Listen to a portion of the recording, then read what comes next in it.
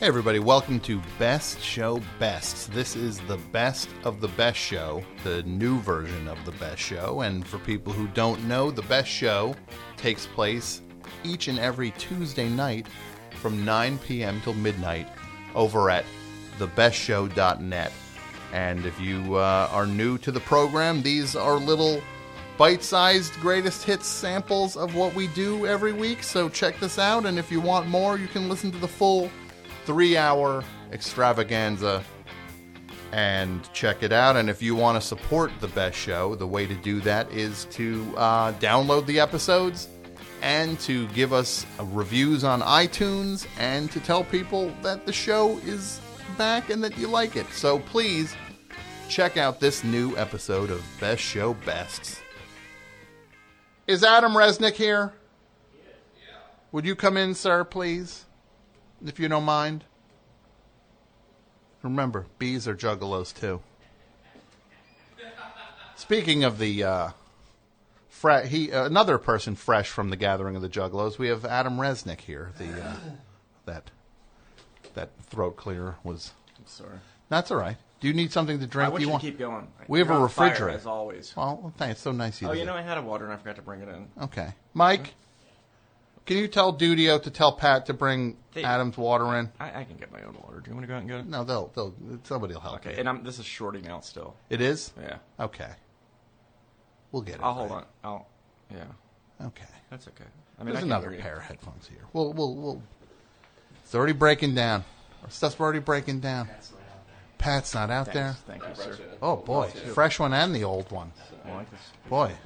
Oh, that's just. Yeah. This Really, you'll dude. never. I've had this, where your headphones go bad. You can't do it. You can't fix it.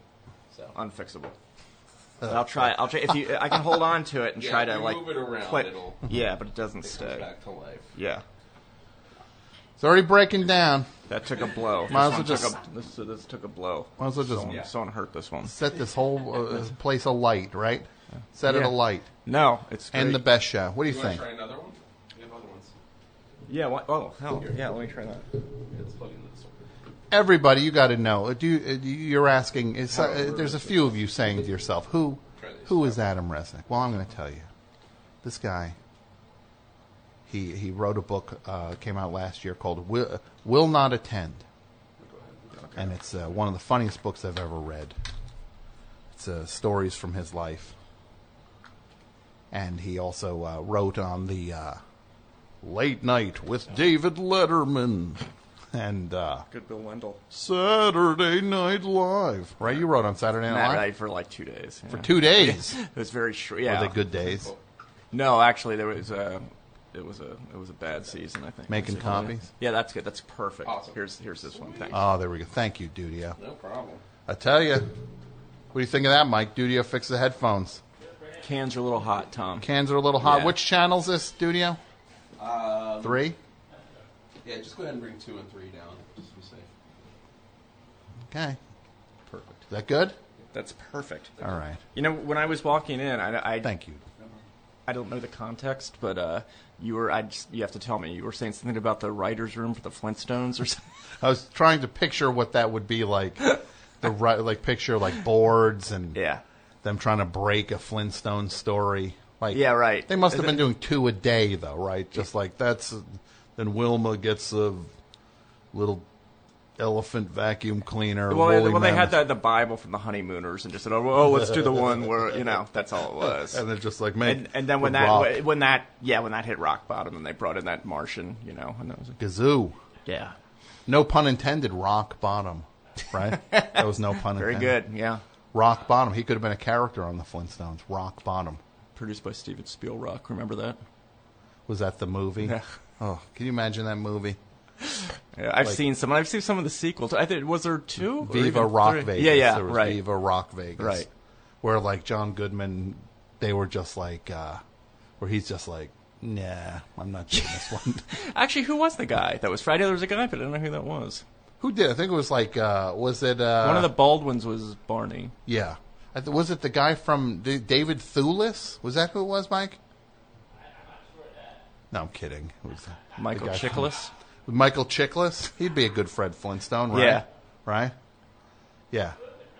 John Goodman was in the first one. Then they kept making them, and John Goodman was just like, yeah, I'm going to stop being in these now. The first one, before it was, it went through, I can remember there was a period where you'd hear a lot about it. There'd been, went through another draft and went to another writer. Mm-hmm. It was like the hottest thing in town was the Flintstones script. To get on board. To get on board. Because Spielberg was involved with it, and so that's what they got. Yeah, you get to punch up. I came up with a scene where Barney, can you imagine somebody like bragging? Yeah, I worked on the... That's me up there. That's my thing. Barney's got he made his own bowling ball with the birds. Yeah, but imagine them there, and also they're squirreled away with their stack of Flintstone VHS tapes, watching the episodes to get the inspiration. Yeah, with a pad. Yeah, scribbling frantically. Yeah. What if we have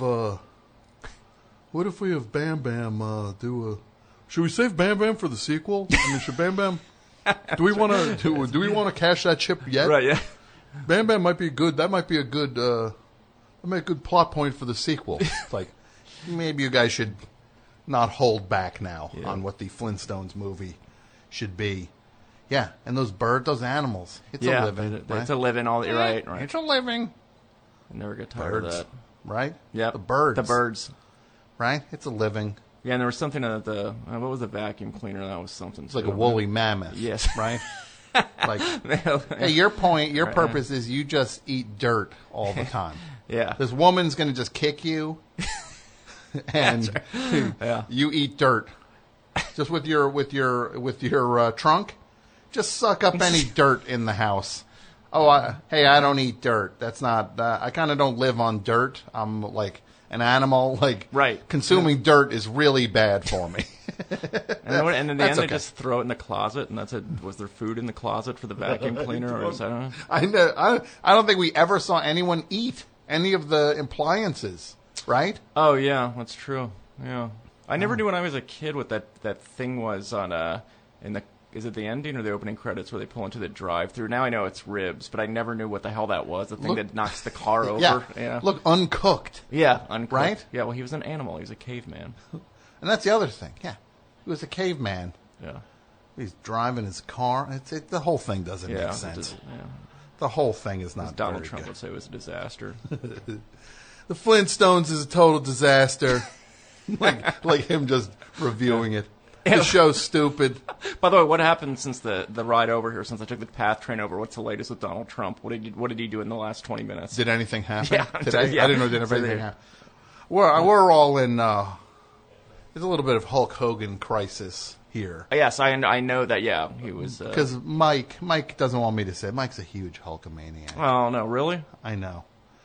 Mike was a huge... Do you ever see the commercial for the Hulk Hogan thing, the pasta... He opened like in the Mall of America, Hulk Hogan's pasta, and it was like Pasta Mania. And then he's doing this thing. He's just like, all you kids out there, you got to realize my pasta maniacs. I'm looking lean and mean because I'm eating this pasta. It's like, yeah, that's always the first food you go to when you want to slim down.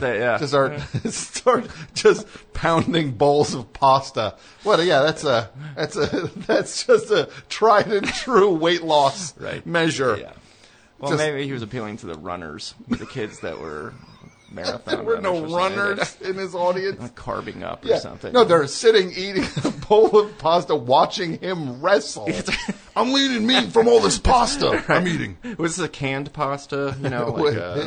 It was Chef Boyardee variety type of pasta. But it was like he had like his like Hulk Hogan, like the mall. Have you ever been to the Mall of America? No, I haven't. I've never been there. It's in Minnesota? Yeah. Right? And it's like, it's got all these things in it. It's got a Ferris wheel and a roller coaster or whatever. It's just like, it just seems like a garbage heap. And also, I'm trying to figure a mall that large, what do they come up with that isn't just in like Garden State Plaza? All the stores are there, but what are the add-ons? Yeah. I don't understand what it is. Like how, I can't imagine. What could it possibly be? You tell me I can't go out to Nyack and Nyack, go to that right, mall? There's everything at Nyack. The Nyack Mall That food court is amazing. It's got a Ferris wheel in it. Ferris wheel and Joe's Stone Crab House, I think. Do you know who ate at that food court every day for years? No. Jason Wallner. Oh, really? Was he from this area? He was from around there, and he worked near there, and he ate there every day. I mean, I got to tell you, I could almost do that. There's an IHOP in there now too. There's a lot of stuff in that food court. I'm sorry. And there was that place called Stir Crazy, which just went out. Was it like Walks food? Yeah, Walks. Yeah. He That's so funny that Jason ate at Fat Burger every day, and then they gave him like a shirt, like, and then he was just like, in L.A. No, the one in Nyack. Like he ate it. Was there a Fat Burger? There was a Fat Burger there, and then it's funny. They gave him a shirt, and he was just. I think that was like the inciting moment when he was like, I need to change some things here in my life. Yeah, that happens to me at Subway places where I end up going too much and they start calling me boss and stuff. Then I know I'm in trouble. Because you like Subway a lot, right? I mean, I don't. It's not like I think it's the greatest thing. It's just easy, and it actually is pretty good. And for a while there, I was getting it every single day, and those guys always recognized me. And the one time, then I was going to this one where I was running this office, and I changed offices and hadn't been there in like a year and a half, and I walked in. I walked in, boss, where you been? And it's like, all the people that come in that place, you know. Where have I been? There's one of these every 3 blocks. I was at one of the. No offense to your Subway, I was at a different Subway. It's like you're just like, no, we need to go 4 miles to that Subway over there. That's the best Subway. And then there was this commercial, like, where the guy's, like, trying to say, like, hey, we can make the Subway sandwiches, like, we could give them some flavor. Is that, like, a complaint that they're flavorless? Like, there was, like, a commercial, like, actively addressing the idea, like, hey, we can add some flavor to your sandwich. Like, I didn't know that was a thing. A problem that they'd been having. I thought the whole thing was that the bread, you can smell it, like, it smells like industrial bread or something. And when that stuff, if you dine in at the Subway, you know, as I've done plenty of times, that bread, once it attaches to the fabric to your clothing, that's it the rest of the day. You're in the Subway. You're in a Subway no matter where you are. It smells like Subway just from for their fresh baked bread. It just gets into your pores. It gets into into your clothes. It's just it's like the new version of smoking is like a Subway. Secondhand, you get that secondhand bread. Yeah, you got some you got secondhand Subway. On you.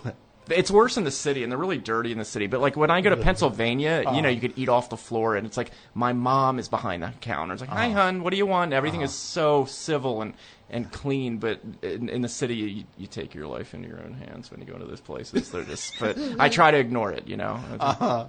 That's I don't know. I lost the taste for Subway at some point, and I never got it back. Oh, did you ever? Do they have Potbellies here in Jersey? They do. That's have another a couple. Subway. But that place is bad. I never got into Quiznos. Never understood it. Never understood how to order there. Very confusing. Was that your place, Tom? I was a Quiznos. I don't know how to order. I don't know what it is. I don't know what that is. After the one hurricane, after Hurricane Sandy, the only thing open in this one like stretch of like 30 miles was this one Quiznos was like open, and the line was out the door, and I was just like, I'm going to go to Quiznos and get it. It was like Grapes of Wrath. Everybody's at Quiznos. Right, yeah. And then there was a guy in front of me who's like ordering his sandwich, and if I remember correctly, he was like, everybody's just like, this place is the only place open for miles. Just order something and be thankful that you got a sandwich and get out. And this guy was acting like it was any other day. And he's like, can I get extra lettuce on that? They're like, well, we're the lettuce. And he's like, can you, like, it's like, hey, there's trees everywhere. All the trees are uprooted because the hurricane came. There's no power anywhere. And you're acting like it's a normal day. It's like you're just at Quiznos. Can you believe the service at this Quiznos? That's right. But so you're a Subway man. Well, maybe with this whole Jared thing, you could slide in there as like the new guy, right? I thought about that. Adam Resnick for Subway. You know what's interesting? I look a little bit like him. I think there's something, that's what frightens me, just a tiny bit that bothers me. You know, when he lost weight, I thought, well, now he looks a little bit like me. But Jared, he's no laughing matter at this. But by the way, is that deal done yet? I haven't been following the latest. I mean, I tuned out on the whole Jared thing. Looks like a duck, walks like a duck. Yeah. But it doesn't bear on the actual sandwiches like that. No, allegedly. No. I don't. He's the furthest thing from my mind, thank God, when I eat the sandwiches. Although I stole from the, there was one of those little, sort of like pyramid-shaped cards that fold under. You know, they'll say something like, get a 24-ounce Coke with it. Those cardboard things that's in it. But there was one a couple years ago. It was something, he had some connection to Sharknado. I think the second one. And it was like, enjoying Jared for the premiere of Sharknado. And I grabbed that, and I don't know what happened to it. It's one of those things. I'm too old for crap like this. What am I going to do with it? Really, am I going to really put it somewhere? Sharknado. Yeah, there was a Subway tie-in for Sharknado. See, I don't get. We were talking about I don't get it. We're going to talk about that throughout. Yeah, the I show. think that's cool. I like that. Because like Sharknado, it's like manufactured garbage. Like they're just like, we know this is terrible. Well, it's trying to be funny, right? Sort of the way I guess like Snakes on a Plane didn't start off trying to be funny; it became a joke, I guess, right? And so I think, it's riffing off of that. Snakes. But it's so I've never seen it. I've never artificial in the way that I wouldn't be able to like enjoy. Like you see how bad it was? It's like, yeah, they know it's bad. They actively put Jared from Subway in one of the things. Like he's acting in it. Oh, he's in it? I think he acted in it. Yeah. Right? Did you see it, Mike? No, I haven't seen it, but that sounds... Hi, everybody. Tim Heidecker here. We have a brand new Office Hours that just came out of the oven. We've got legendary psych rocker Ty Siegel. And Doug is back from Down Under. G'day. G'day. And his mommy came with him. Mommy and Gary Lucenhop are here, too. Alicia let me know that she finished the White Album, has thoughts on that. So much more on this legendary episode of Office Hours. Find us on your podcast app of choice or watch us on YouTube at youtube.com/officeHoursLive. So who are the animals? Because I don't smell them. Oh, Mike is so...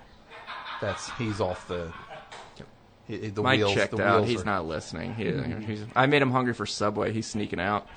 He's going to go to Subway. You, Mike, Subway?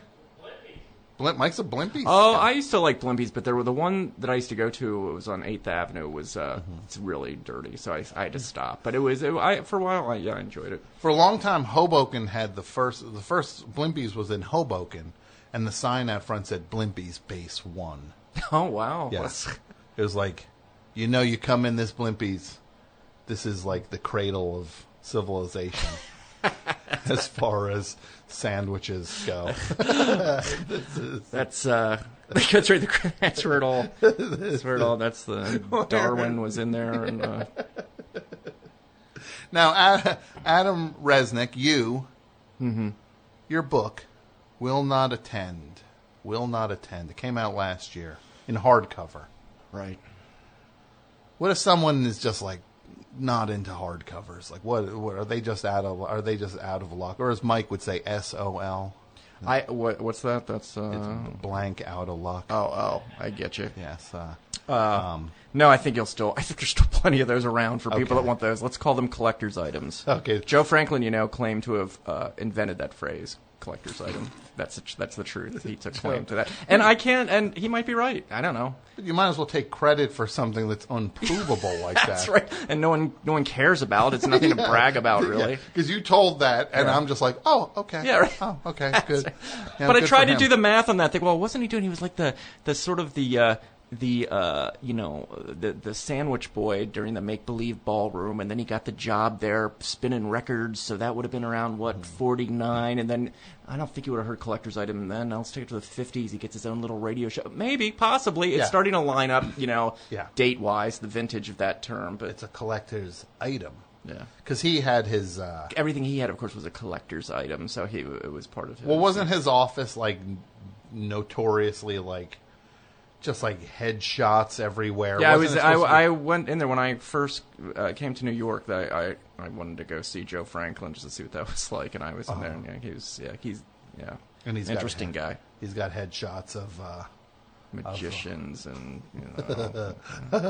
and then it's like then he can say, I had these famous people on, and I had the first. It's like, yeah, you had 80 million people. It's just like at some point you're gonna trip over someone. Yeah, well, he always says this. As the first one, and this I don't know. The Springsteen one I still think is unprovable. What he used to say that is that he would always bring up in conversation. I had Bruce Springsteen. I had first Barbara Streisand. Blah blah blah. They get big. They don't want to come back. I think that it reminds them of the days when they were struggling. That's why they don't come back. First of all, I'm unsure that I got to see the Springsteen on Joe Franklin show, but he did claim that. Yeah, I don't know. Yeah, like what did he do? Mary Queen of Arkansas, probably. Do you remember when Jay Giles did it? They made a whole show around it. It was a big. Do you remember that? Around Joe being on Joe Franklin? No, it was when they'd finally. It was their first #1 with a centerfold or whatever. Yeah. The other one for that album, and they came on the show. They basically they said that when Peter Wolf, your hero, would be like, yeah, Joe, when we were on the road, this is my Peter Wolf. We used to always talk about the day we have a #1. We're going on Joe Franklin because we used to be up. We'd be at motels late at night and watch your show. And so they sort of took over the whole show. But it was during the week that they were, I guess, in Madison Square Garden. They had a #1 record. Everyone wanted Jay Giles on their show, and they said we're only doing Joe Franklin. So they did the entire Joe Franklin show. But it's actually not that funny when you watch the show itself, but it's he had no idea who they were. He just would be tell me again, why'd you pick me? Why are you just doing my show? He'd never heard of them the day before. I think Are you making fun of me? Is this? Yeah, that was always a big thing. Yeah, he didn't like Billy Crystal, your friend Billy Crystal. That really offended him. Anyone that imitated him, he didn't. How could you not like? Well, I could answered my own question before I started. If you're famous enough, if somebody's doing an impression of you, that's a compliment, I think. Look, I got people. Nobody does impressions of me here, right? You ever hear a good impression of me, Mike? No.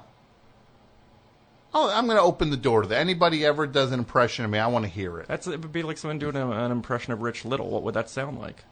An impression? Rich Little's regular voice is a little bit a little bit off from Johnny Carson is his regular voice. Don't you think? That's the Rich Little.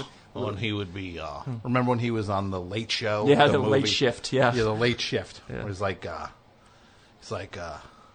the guy playing Letterman was like with that. He had that orange wig on his head. Yeah, Michael Clark Duncan. Yeah, I think that. No. That's the guy from the Green Mile, is it or whatever? Okay. No. I know the guy. That other guy. That guy's kind of funny. I forget I've seen him and stuff. Yeah, but he did that. Yeah, and then he was like, supposedly at his like house, and he's like throwing baseballs. Yeah, at a giant like archery thing. Yeah. He's like. Yeah, and that's a scene I think he also had on a shirt like yours. What's that called? Or those are polo shirts. Polo shirt with a V-neck, sweater over that, but it was like no arms on it or something. It was just crazy looking. But then he called Letterman. He was just like, he called Carson, and he's like, well, what should I do? I really want the Tonight Show. And then Rich Little played Johnny Carson in this TV movie about the whole Leno-Letterman fight. He's like, I would say, he was just like, it was like Rich Little in full, like he kind of lost the compass for his Johnny Carson impression at that point. Well, don't you think it was a fascinating choice because that was Betty Thomas, I think, who directed that? Yeah. So, I'm sure there's a lot of discussion about it, and they thought, well, he can do the voice without a doubt. The thing is, he can't act, so his performance is him trying to push down that Vegas-y Johnny Carson thing that he does. I would love to hear her directing him, Yeah. He doesn't know the meaning of bringing it down. It's just trying to say, just play it real, just like you're Johnny Carson just having a normal conversation. Yeah. I can't do it. He just can't not be huge. And I would, say, it's just like, what should I do, Johnny? I don't know what to do. And I would say, it's like we can, Rich, we can't understand what you're saying. I would say to take the leave. It's like, I think he's doing his John Wayne. I think it slid into his... You're doing your John Wayne now, Rich. Now, Adam Resnick, your book, the hardcover book of Will Not Attend. Yeah. There is a paperback, though. Yeah. Is it out? It came out today. Today? Yeah. The paperback for Will Not Attend. One of the funniest books, if not the funniest book I've ever read. You're so sweet. So many great stories. I'm telling you, you read this thing and you just laugh and laugh and laugh. It's a classic. It's a classic book. Classic. And I cannot give it a higher recommendation than to say, everybody hearing this, if you like this show, you will love this book. If you hate this show, you will love this book. And it's so good, and it's all these stories from your life. And when you went and wrote this book, these were all stories. Did you know these stories would make a good book throughout your life? Or was there just a point where you were like, okay, I'm going to write a book. What stories should be in the book? Yeah, it sort of came. There's that, the obvious ones I sort of scribbled down right away, just the ideas, the stories I knew I were going to tell, and then the other, it came pretty easy. Mm-hmm. And then there's even some other ones beyond that I didn't put in the book because I thought it had already had the right amount, and I wanted to get out early, as they say. Yeah, well, it's great. The story about the piano is so funny. Booker. And these stories, these are exclusive. You're not going to suddenly, there's not going to be like a Booker sitcom.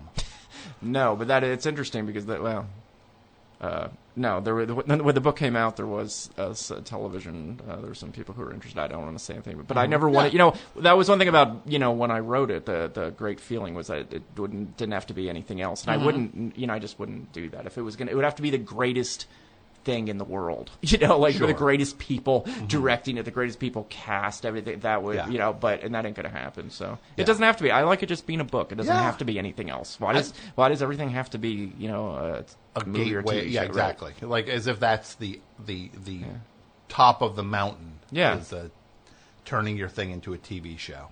No, it's great. It's such a funny book. Everybody should read. Will Not Attend. Thanks, Tom. We were talking about wrestlers earlier. Let's go, man. Because you grew up in Harrisburg. And we used to go to the Zembo Mosque and see the WWF in those days. So who did you see as a kid? Well, of course, Andre was always there. Gorilla Monsoon, Tiger Chung Lee, and George Animal Steel. This is you and your brothers. Yeah. My younger brothers were really into it. They were obsessed. And it was, that's when it was a different. That's when there was like always like this old coot in the front row that kind of believed it. And he and that, by the way, I'm not saying this to be funny. I'm just adding the color. But this old coot happened to be a Holocaust survivor. Had like a. But he was he could still laugh a little, but it was just added to the flavor of the what he was. And I forget, it was like, oh man, Mr. Goldstein's going nuts. He's wiping the salt off the red that Tiger Chung Lee put down to blind the guy. He would then Mr. Goldstein would run up and rub the salt off the ring and you stop doing, you don't put the salt and put in his eye, and it was and it's just like it was. They were doing a show here. They were doing a show at the Zembo. It was it was my younger brothers. I don't know, they were probably when they were around 15. They'd be so excited. They sneak my mother's car out just to go. They'd skip school that day and go hang out at the Zembo by about 10 or 11 just to watch them, unload the ring. And then they would go find the wrestlers at the couple of motels they knew they stayed at. So they would go bother Sergeant Slaughter. They paint this funny picture. Sergeant Slaughter, it was a sunny day, was sitting outside on like a little lawn chair, and there's a little table there, and he was like paying his bills, writing his checks out. And then they would follow them to there was this restaurant on Route 22 called Acre's, and that was the place the wrestlers always went after the matches. Till my brothers found out, and all their friends and my brothers would try to just drive these guys nuts and sit down with them at the table, and they'd be hey Sarge, can I have your bread? And he blew up them. Take the bread, take my meal, take my drink, take everything, just take it all. How do you like that? Just take it all. Drove these guys nuts. I mean, it was, So it's just these kids Yeah. who cracked the code for when these guys are in Harrisburg. they knew every move. I remember being with them in the car. My one brother was their twins was behind the wheel, and they chased down, and one goes after the match, and it was Roddy Piper and Greg Valentine. And it was it was this classic thing. And someone else, like the good guy and the bad guy, was in the same car. They're going. This is when they drove on to the next town. This is when it was really tough miles they put on, between towns, and so they would just be followed them like crazy. And they finally pulled over in a gas station, and Valentine got out, and he just had like his little short shorts and some flip flops, and came and uttered some threats, and then I think I said to Roddy, I yelled through the window, "You're the best, you're the greatest actor in the world," And then he yelled out the advice. He goes, "Stay in school so you don't have to wrestle for a living." That's what he said. That was his big And these guys are just like, this is...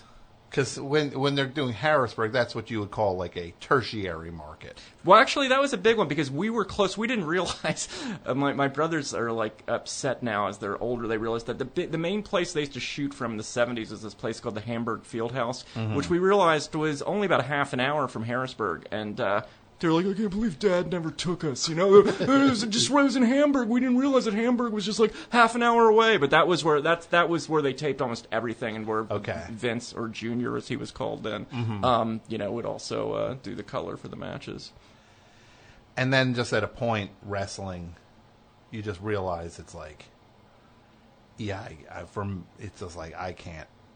When everyone else started to find it funny and it became kitsch, then it wasn't as much fun. Although some of those guys were still, around WrestleMania is when it wasn't. But it was. But now when you see like a WrestleMania thing, and you see like Ariana Huffington is there, and like Bill Simmons and all these people are like there, like it's like the hoi polloi. The hoi polloi, yeah. Well, that was the first one too. It wasn't like Liberace was the bell ringer, which was fun. I thought that was pretty funny. That's pretty awesome. Yeah. Now, Adam Resnick, you worked on Letterman. Speaking of which, we were talking about Letterman. You worked. When did you start? On the late night, like 84. Late 84, I think it was. Which is like 2 years in at that point. About that, yeah. Right? The show's like... Yeah. And you were just like fresh out of... No, I was still in college. I got there as an intern. Then I dropped out because it was looking good that I would get hired. So yeah. So you dropped out of school. Yeah. To get the job because you were working as an intern. Yeah. And then you start writing your start pitching things. At that point? At the time, it was a small shop then. It was like a nice little clubhouse, and Chris Elliott became a writer those are the days that he'd put some jokes on Dave's assistant's desk, and he'd read them, and if he liked them, maybe he'd hear from him. And Chris and Steve O'Donnell both encouraged me to do that, and so I'd start writing opening remarks and I would hand them to the assistant, and then he called me in one day and said, "Oh, you're good. I don't want to write some more." And I just walked out thinking, "Oh man, that's good." Well, that actually was a huge turning point in my life. That exact moment, it was like something is going to change for me. Yeah. Because I went in thinking, it wasn't expected that I would be a writer, but I went in thinking, if I have to be here until I'm 30, I will be an intern until I'm 30. If it means that I'll eventually be a writer, for the show. But I just knew it was the right place for me. It was the only place for me, actually. And then when you first saw it, were you just like, did you watch the morning show? No, I actually didn't. I remember my mom mentioning to me one time, I was probably walking out the door, I think I was sometime, when was that, like 1980 or something? Yeah. Yeah. And she said, you don't watch it, it's David Letterman, he's really funny. And I didn't know, I'd never heard the name before, and I was thinking, there's that singing group, the Lettermans, or just some lame show like Dinah Shore, so she said, you should watch that David Letterman, he's funny. I'm like, yeah, okay, Mom, right, okay, see you later, enjoy that. I had no idea, so I didn't see it. I've seen it, since then I've seen parts of it, like the Andy Kaufman stuff. Yeah, it was nuts. But the other one I watched from the first night, because I watched Tom Snyder every night, so I was there, from the very first late night I was watching. It's it's crazy how, like, it got another chance. Like, he, ate it on that show, like a 10 a.m. show or something. And then it's just like, nah, this guy's still good. and still there's a home for him somewhere. Yeah, that was great. I after Cabin Boy, after the first, maybe it's the second weekend that it had been out, I was just so, really depressed, so upset. Co-wrote and directed Cabin Boy. Okay, so, but it was such, just this awful experience I've never seen. I mean, Chris and I were, just dragged through the mud worse than anyone. But, like what's Sandler's movie now that people are talking about? Or, it was that's nothing compared to what, if you remember Cabin, what that was like, the reception, if that's what you want to call it. But anyway, so I went up and talked to Dave and, and just was, upset. I don't know what I'm going to do. I mean, I'm really scared. I don't think I'm going to work again or this and that. And he told me, he goes, and he was really nice. He said, look, take the gun away from your head. He goes, I'm telling you, I went through this when I lost the morning show and, you gotta, and he actually gave me a metaphor about some race car driver that was really doing badly and then suddenly was the top race car driver. I don't know. I don't follow racing, and that was really nice. But, and it was so nice of Dave. He made me feel really, really good, but I'll talk myself out of anything. So after I was leaving, I was thinking, yeah, that's right. Dave lost the morning show. But then I forgot, but that show was good. It won an Emmy, and I think they gave him like a couple $1 million just to hold him for a year to do nothing. So I'm thinking, all right, not quite the Cabin Boy comparison. But it was still nice nonetheless. Yeah, because you really got dragged through the mud on that. But now, look, it's cold comfort, as they say, in some regard, but it's like, now it has found its audience, and now it has found the level of respect and appreciation that it was due the whole time. Well, I don't. Whatever it is, I'll take it right now. But I do recognize that it's it's a very small cult of that and it's there's. I can't even get into all the Cabin Boy stuff. We've been down this road. It's a long story. It was nothing that was something that sort of like fell in our lap. Chris and I, we weren't out to do that project, and so it's a very confusing thing. I don't know whether to defend Cabin Boy. I don't know whether to, just say, I agree. I know it's awful, but I don't think it's awful. I don't think it's great. But I do think the thing I'm at peace with, and I haven't seen it in 15, 20 years, whatever the hell. But is that it is different. That's all I'll say. There's no kids, there's no 20-somethings in the movie, just a bunch of old ugly guys, and Chris and I are proud of that. That's how it was cast. It's like there's no eye candy in that movie. Yeah, it's not like who would go see that? Think about that. Yeah, because it's the thing you wanted to see. Right. I just wanted it to be like character actors, We're thinking of movies like Captain's Courageous. We're like, well, who's a John Carradine sort of guy? Let's find a guy that looks like a John Carradine. Yeah. And now it would be that was a good reference for executives back then. Yeah, and you'd have to have somebody like when they redid the movie Tron, like they did the new Tron. Like that had to be done. Like they had to have like some like hunky dude in it. Yeah. Like, it wasn't enough to just have, like, Tron in it. Right? I remember seeing Tron at this theater near my house. I would ride my bike to go see Tron. I would see Tron. I saw Tron maybe every night I would just go, 7:30 show, Tron. Right. Ride my bike. I'll go see Tron tonight. Tron. Did that stand for something, by the way? Sorry. Or was that okay. I don't know. It was, and then I saw it like a few years ago, and it was like, this is the worst thing I ever saw in my life. How did I sit through this once? Well, it was a bomb, right? When it came out, it was. I don't think it was considered. Was it considered good? I don't think it did amazingly well. I think it did okay. I never saw the movie. It's not a movie I would have seen, but I did like the video game. Did you play the video game? I did play the video game. Yeah. That tank part of it was really fun. I wish there was a whole machine of just the tank part of that. There was like 4 different games in that machine. There was the light cycles. Yes, thank you.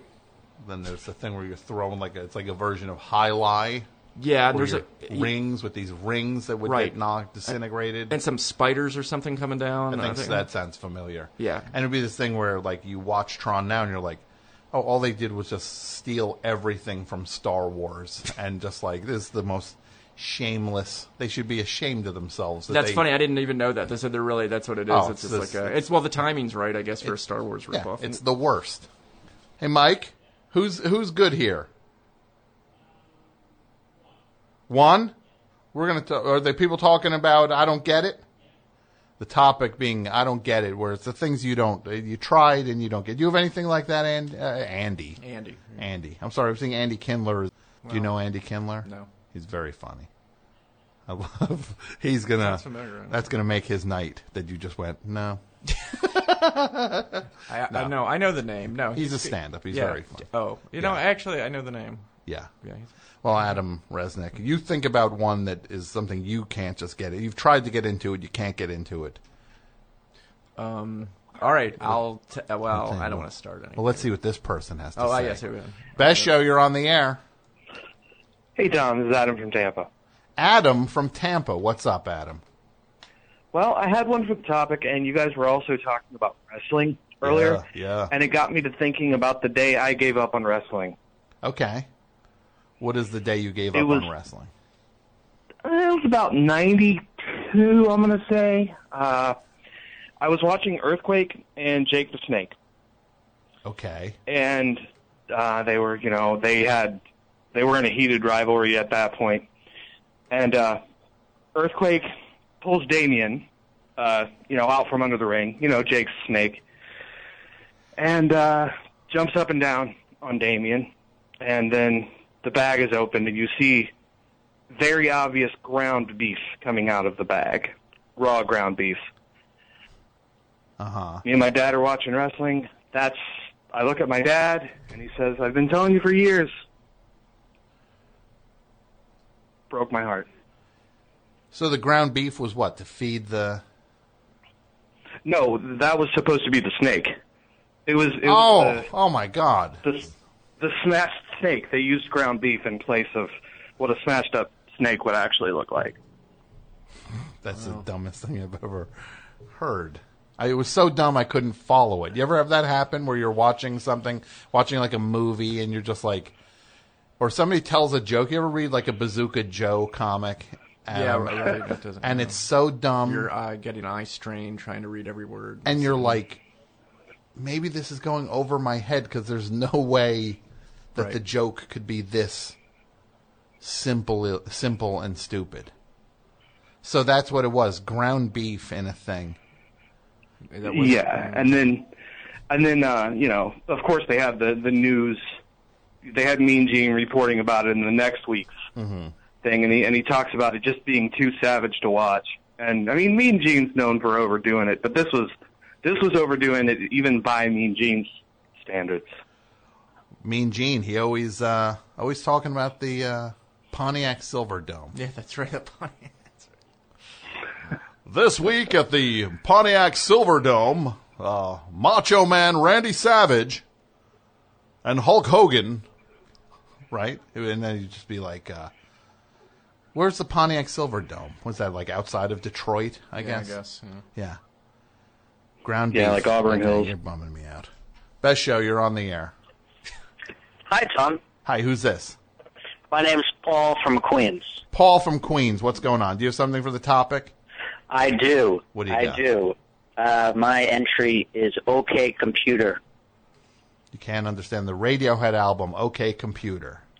Well, I don't know. I you think just don't get it. This doesn't do it for you. I think I understand it. I just don't. I don't feel it. Mm-hmm. Yeah, you don't feel it. What don't like you? it. You try to listen to it. You try.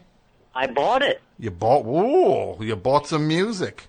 Yeah. Oh, looky Lou. How about that? What'd Yeah. you buy? What'd you buy it on CD? You bought a iTunes download? What did you do? I bought it on CD. Okay. And you just don't like gave those. it- The one Radiohead album everybody understands is the one you don't get. What about the other I think- ones? You ever tried the other ones? Well, I like the Bends. Oh, you like I the think- bands. You're Yeah, one of the those Bends. I simpletons. think I feel a little more. It's a little more. Yeah, it's, I don't know, fun or emotional or whatever, fun. where Yeah, I it's can more tap fun. into it. Yeah, you know that fun Radiohead album? Yeah. It's like, yeah, that fun one, the Bends. There's no fun Radiohead albums. So stop looking for any fun. There's other places to go get fun. Go get Well, that's what I've learned, I guess. Go get a Miami Sound Machine album. You want fun, right? You guys looking at Radiohead for fun. Go get a Black Eyed Peas album. All right, you're driving me nuts. That drove you nuts, really? A little bit, because he's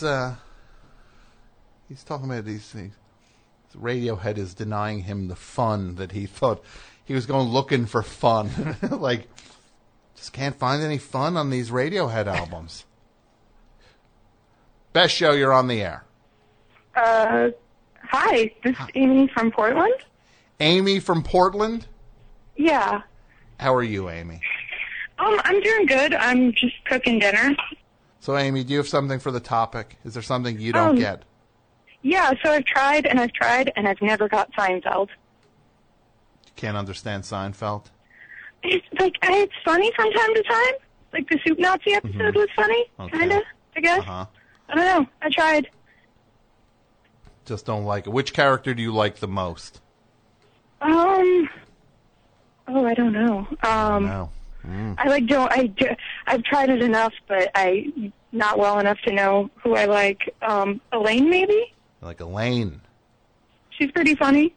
She's, like, consistently funny, I think. Do you think it might be that you don't like the character Seinfeld on Seinfeld? I was, like, jumping up and down with joy when you put him on the 100. Like, I did a, like, impromptu gig at home when you put him on the worst 100 fiction. We did it over the last few weeks, the list of the worst 100 fictional characters of all time. What number did Seinfeld come in at?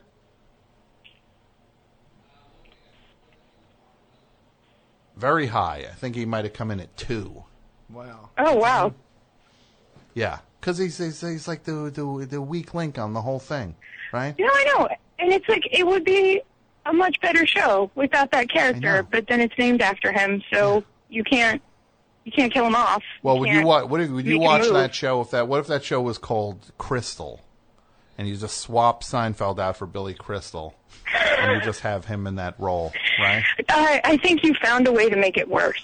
That suddenly you'd be begging for Seinfeld to come back. Yeah, at that point, I probably would. Yeah.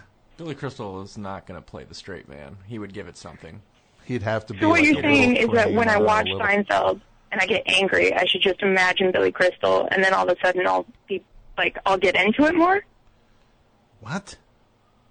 Say that again? So when I watch Seinfeld and I'm like, this isn't for me. You just imagine Billy Crystal. Imagine Billy Crystal in it, and then remember Michael Richards' Laugh Factory tirade, and know that Seinfeld is hate speech free. You're not going to get that. He's not going to burst into waves of unchained hatred. Thank you for the call. Yeah, Billy Crystal would not be able to play that straight. Well, no, he would, because it would, he wouldn't give people their money's worth. He's still he's there to be him. funny. Yeah, still fooling. Still fooling him. He's always making that face. That's a certain era of a performer where they always have that. They pull that face. Like Paul McCartney always does that kind of like that. Ooh. Yeah. Right. Face. Yeah. Like with his mouth. And I know exactly. Right. Yeah. Like it's like I'm not a baby. Why are you? You're making faces as if you're in front of a crib. Yeah. Trying to get a baby to smile. Yeah, he does that face. Also, the Mr. Saturday Night did that face a lot too. That character in the movie with the same name, Mr. Saturday Night. I love anybody who has their opus that they're waiting to get to, and then there's just a point where it's like it's not gonna work. Like you're not gonna match the thing he see. I need to tell the story of Buddy Young Jr. The whole thing, and he's working on this epic. Mr. Saturday, like in his mind, like he cashed every chip he had to do that. All the goodwill from when Harry met Sally and all that stuff. Yeah, it's kind of an expensive movie. Oh, and he directed it too. Yeah. So in his mind, he saw awards. Yep. And the award for best director goes to Billy Crystal, Mr. Saturday Night. Well, that's back when you can still make movies for adults. Oh, wait, they didn't show up either.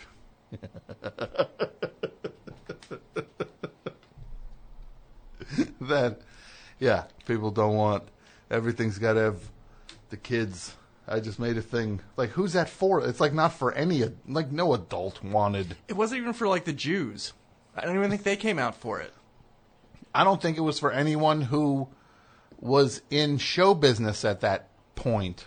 Like, would not have wanted to see a look back at it as told by him. Oh, great. I'm getting criticized from the cabin boy guy. That's what he's thinking right now. He's great. listening. No, he's a nice guy. Yeah. And so is Andy Kindler, who I have heard is actually funny. He's very funny. Yeah. Oh, great. I'm listening to the Best Show, and then the guy from Cabin, the guy who directed Cabin Boys, putting down Mr. Saturday Night. Who's he to talk? Yeah.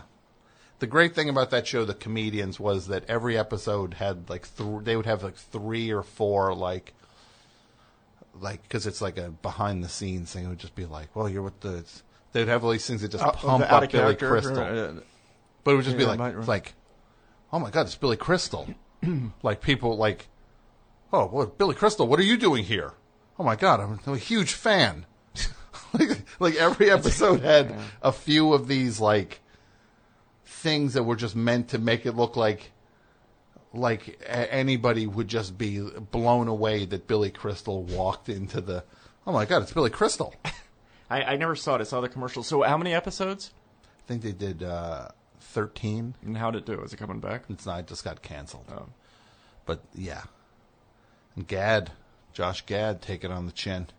Bad week to be Josh Gad. Wait, what was the Pixels? Oh, that's right. He's in Yeah. Pixels. At first, they were saying that was doing really well. They were surprised, like Sandler fooled them all. But then by Sunday, I was reading, no, this is a disaster.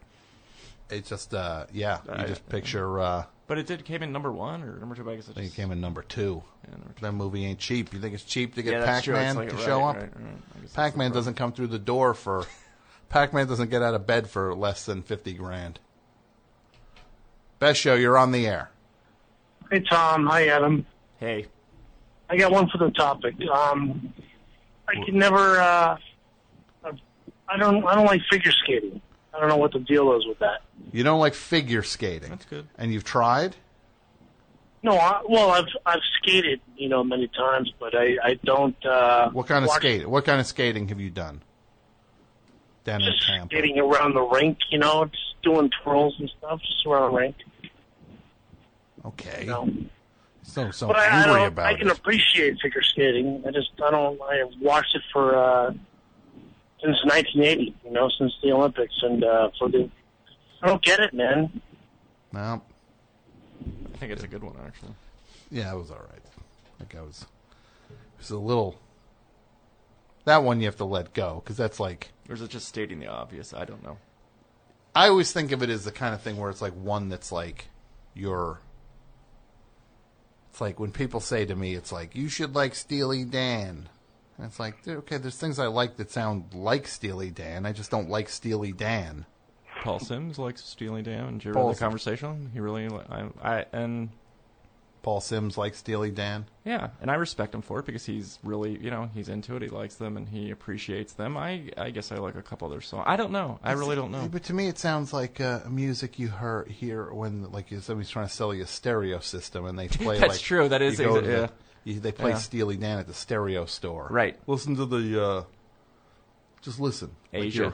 Like you're in like the audio room at the stereo store. Yeah, they've got the quad 8-track they put in. And the guy's Asia. He's got like the buttons to press. Like it's like, oh, let's do speaker 2. And they press it, and it's just something that's like you hear like the speakers, and it's just like it's that's listen to that. That's Peg.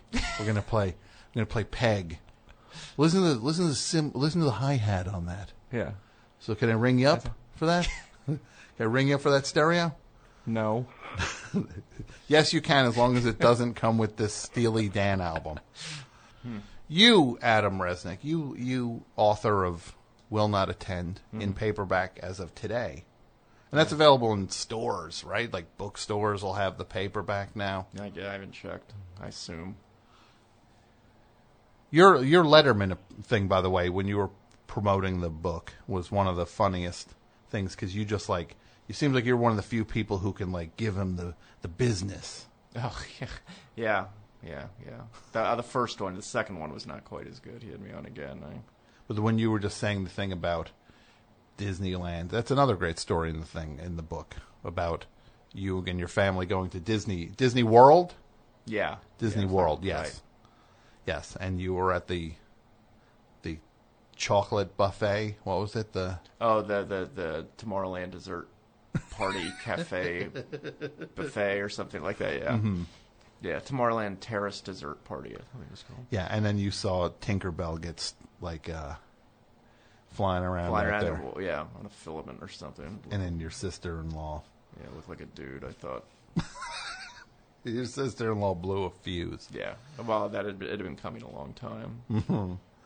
Yeah, yeah, but you like music that's more like you like things that you'd hear on an episode of like Louie, like it would be like a Woody Allen soundtrack. No, that's come on.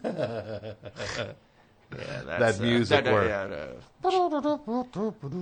that's like that New Orleans newish version of re-recorded New Orleans music that he does. He plays at where does he play it at? The Alice's Teacup or some place in the city. I don't know.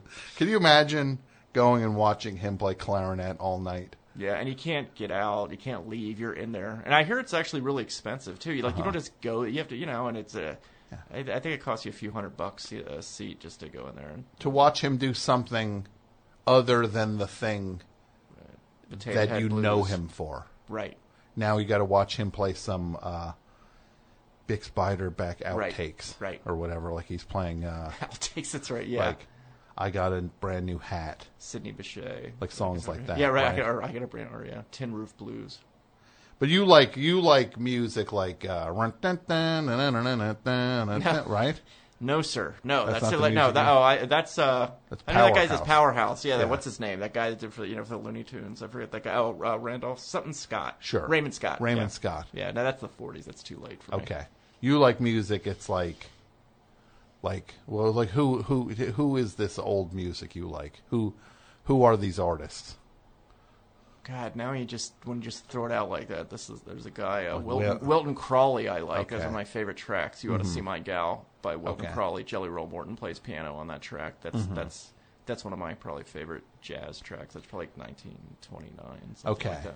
Yeah. And how did you get into that stuff? I just like that sound. I like that sound, man. I don't know what it is. I didn't know what it, I used to hear it in the cartoons. They used to show those.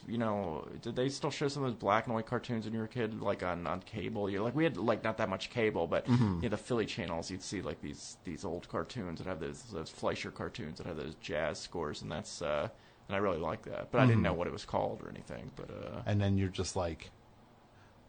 Then I started collecting 78s and learning about it, and got more specific the more I learned about it. That I realized that the really good stuff wasn't recorded after 1932. It was like probably between 1925 and 1932, and I'll tell you why. Why? See, my ear can detect the first strains of swing, and that's that's awful. That's crap, and that's because around 1933, 34, they started removing the banjo from the orchestras, and that it lost that sound, and then came that swing sound, which I detest. Okay. So you don't like you like jing jing jing jing jing jing jing jing like that kind of banjo driving it. Right. Okay. That syncopation, that old, that syncopated rhythm that started in the 20s. So like Woody. Woody does a version of that, but it's like sort of like his stuff reminds me more of that New Orleans funeral music. I mean, a lot of good jazz come out of New Orleans. I mean, Louis Armstrong came out of New Orleans, but yeah. But what about like the guys like the like you like a guy like all that kind of who are the big band leaders from back then who you can't stand? From that for all that Tommy Dorsey, Glenn Miller, Swing and Sway with Sammy Kaye, all that crap, all that stuff that Bobby Sockers listened to. Yeah, that all started like the mid '30s garbage. And do you have 78s that you collect? Do you have? Yeah, I still have a lot of those. I don't collect them anymore because they're impossible to find. Sure. Yeah. Like what's the craziest one you ever bought? I never paid any money for them. They were always just flea market finds. Sure. And they, by the way, very hard to find. It was like you didn't find it. Probably, I mentioned in my book, probably Hatchet Head Blues with the old Southern Jug Band. Okay. So not like. No, I don't even like the record that much. That's probably the most valuable record. One of them. I don't have a great collection. Like people like Terry Zwigoff have, or Joe Pissard, or those guys. Huh? Sure, but it's not like because I never found Pennsylvania. It was a lousy place to look for those good records. Because the thing is, like, I would go look at like my grandparents' records, and it'd be like, and then you see it's like, man, oh boy, did my they just had like bad taste. It'd be like if only Engelbert Humperdinck was like, if he's collectible, if suddenly there's like a weird wave of that, then like I'm on Easy Street. Oh yeah, you'll never. Yeah, your grandparents' stuff isn't worth anything. So, no, it's just like you. It's like that's like a garbage heap stuff. Yeah, like it's the dump. Yeah, that's how how many times I would go. I'd try to track people down. Oh, I have some old records, and it's just all crap. No, 78s. Well, I got them, and bring out like and you go Dinosaur, or this one I know is worth money. It's like Bing Crosby, White Christmas. They printed 2 billion of those. The planet will blow up. There'll still be some of those 78s floating Bing Crosby. In space. Yeah. It'll be that and A Taste of Honey, the Herb Alpert. You're right. 33. Yeah, that's true. I can picture that cover too. Yeah, that's just all the whipped cream. Yeah, right. Exactly. Yeah. You have that record, Mike?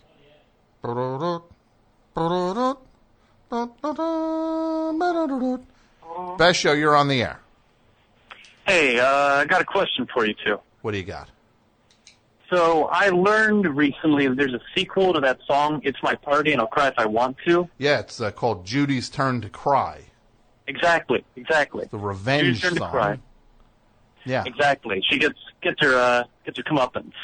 Yeah. And I was wondering if you knew of any, or if you had any ideas for songs that you thought deserved sequels, where the story wasn't finished yet. That's a good question. Yeah, that is a very good question. Song that would have a sequel. Yeah. Because I know there's Return of Jackie and Judy by the Ramones. That's the only one I could really think of where it's like a real sequel. What about... And even that one's kind of phoned in. What about if there was a sequel to Young Turks by Rod Stewart? Young Turks 2. Because it ends with, like, Jackie gave birth to a 10-pound baby boy, yoy. Right? Young hearts be free tonight. And then, like, you find out where those guys are at now. Right? That's good. Not happy. It wouldn't be happy. What about the Ballad of Dwight Fry, Alice Cooper? Like, does he ever get out? And what happens? That'd be a good one. Does he get a job? That he's just like, yeah, I like that. He probably cleans up eventually. They have to, That's a great song. I like that song. Yeah. Somebody's saying here, Disco Duck should have a sequel. How is it that, like, look at this, think about this. Not that I'm making it about me again, but I'm gonna for a second. A guy like Rick Dees, no discernible talent, except for that he just plays the game. Records this thing, Disco Duck. Right. Clearly, he must have just been playing his own record and just ran his own thing up the charts. Hey. Oh, it was the legend was that he was the first one that played it and turned it into a hit? If you're in radio and... what's the... But it's just like this guy, Rick Dees, could buy and sell me. He could throw money at me and make me dance and just... Like, is that fair? Is that fair, Adam? No. In life? It's not fair. No. Is it fair that a guy like Mike is cleaning up the way he's finding his second? He's in his like renaissance now, right? And I'm just here in the tank. I'm in the tank with this.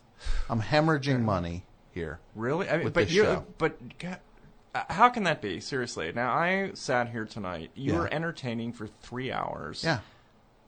I don't understand how you do it. You make it look easy. Well, it happened. It's just going to be... you carve that on my tombstone, then. He made it entertaining for 3... Maybe, is it that you're perceived as East Coast? They don't take, he's an East Coast guy, Maybe I should just be turning this into a TV show or something. Maybe that's what the problem with this show is. Right? It should just be like, make it a TV show. Maybe everybody get it then. I don't know. I don't think so. I don't get it. Maybe I got to write a book, but I'll never write a book as good as Will Not Attend. So I'm not going to even try that. That's really nice. It's in paperback now. It's probably the funniest book I've ever read. There's a great story about your musical love in that, and you chasing after Jimmy Rogers picture disc. Yeah. It's so great. And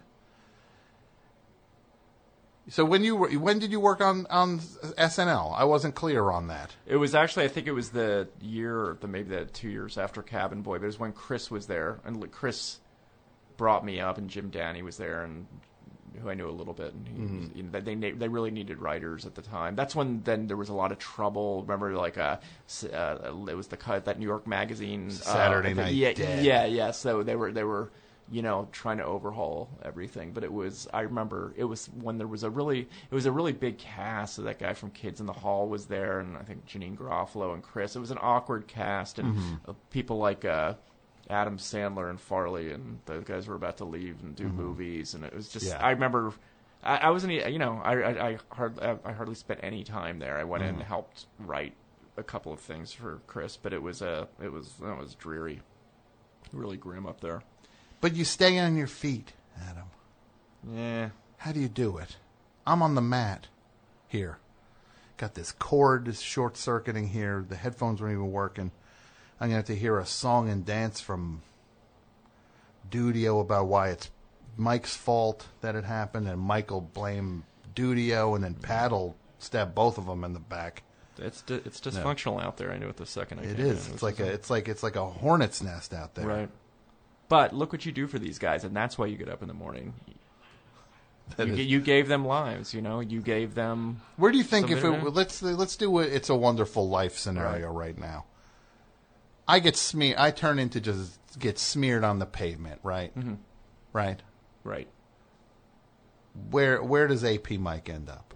Well, I was just trying to think. If you get smeared on the pavement, something happened to you. How do we monetize that? Yeah, I mean the box sets are already doing well, but you have a lot of tapes. You've got a lot of stuff banked, so we can maybe get a little money that way. Okay. But how does my life? How does me not being here for AP Mike? How does that change? I just realized I didn't get the concept. But no, I get it. Yeah, no, I think AP Mike probably. It's sad he tries to take over for a little while. And then it just falls apart. Yeah, pretty much. I think it. It's sad, Mike. I love you. You're great. But I just think he's a little lost. But I think maybe he thinks he'll keep it going a little bit till he gets someone else in here. Mm-hmm. And then that guy would pay him, and then maybe Mike could take him to the top, and they would. So Mike would just hope Mike would be trying to move like a Dick Clark type move, and hope nobody noticed. Right. Yeah. He doesn't bring anything to the table himself. Yeah. No, I don't. I can't. All right. I can't say that. Look, I think Mike would end up. Mike would end up just there'd be a ski mask involved. What? No offense, Mike. Mike said none taken. You tired? I'm a little tired. I mean, I get it. Will one of these cabs actually take me the whole way to the city? Someone's got to get me. We'll figure it. Don't worry. What's that place on the one Main Street that said Steamed Crabs? Because I love Maryland crabs. You know the place I'm talking about? No. Okay. Something we'll talk about. Steamed crabs. You like crabs? Hard shells, Maryland crabs. Yeah, we'll talk. I like crabs. You like crabs, Mike? Okay, but boring. Never, ramble. I brought the room down. He, tell me what you think of this. Mike, a couple of years ago, he drives down to go see a friend in Florida. Yeah. And what he does is he loads up a cooler up here with shrimp. Oh God! It takes it down to some. And takes it down because he had his. He was crushed ice in there. He was bragging about his Connect up here. Yeah. That he had like a seafood. He kept calling it his Connect. Right. His seafood Connect. And he drove down. It's not like he drove to Ames, Iowa, where it's landlocked. Yeah. He drove to Florida. No, and there was no dry ice involved, right? No, he's just got a cooler. He's at a Quick Check buying a bag of ice. Oh my God! And dumping it on top of his shrimp. Right, Mike? Was the shrimp any good when you got down? Would you probably have to put a lot of balsamic vinegar on that, right? You had to cure it. Just spread the lime around in the car after that. Thanks again, everybody, for listening to Best Show Best, and I want to thank Martin DeGrell for supervising the episodes. I want to thank Jason Gore, Pat Byrne, Martine Sellis, Brendan McDonald, AP Mike, John Worster, of course, and you. And once again, listen to The Best Show live each and every Tuesday night on your computer at thebestshow.net. Thanks so much.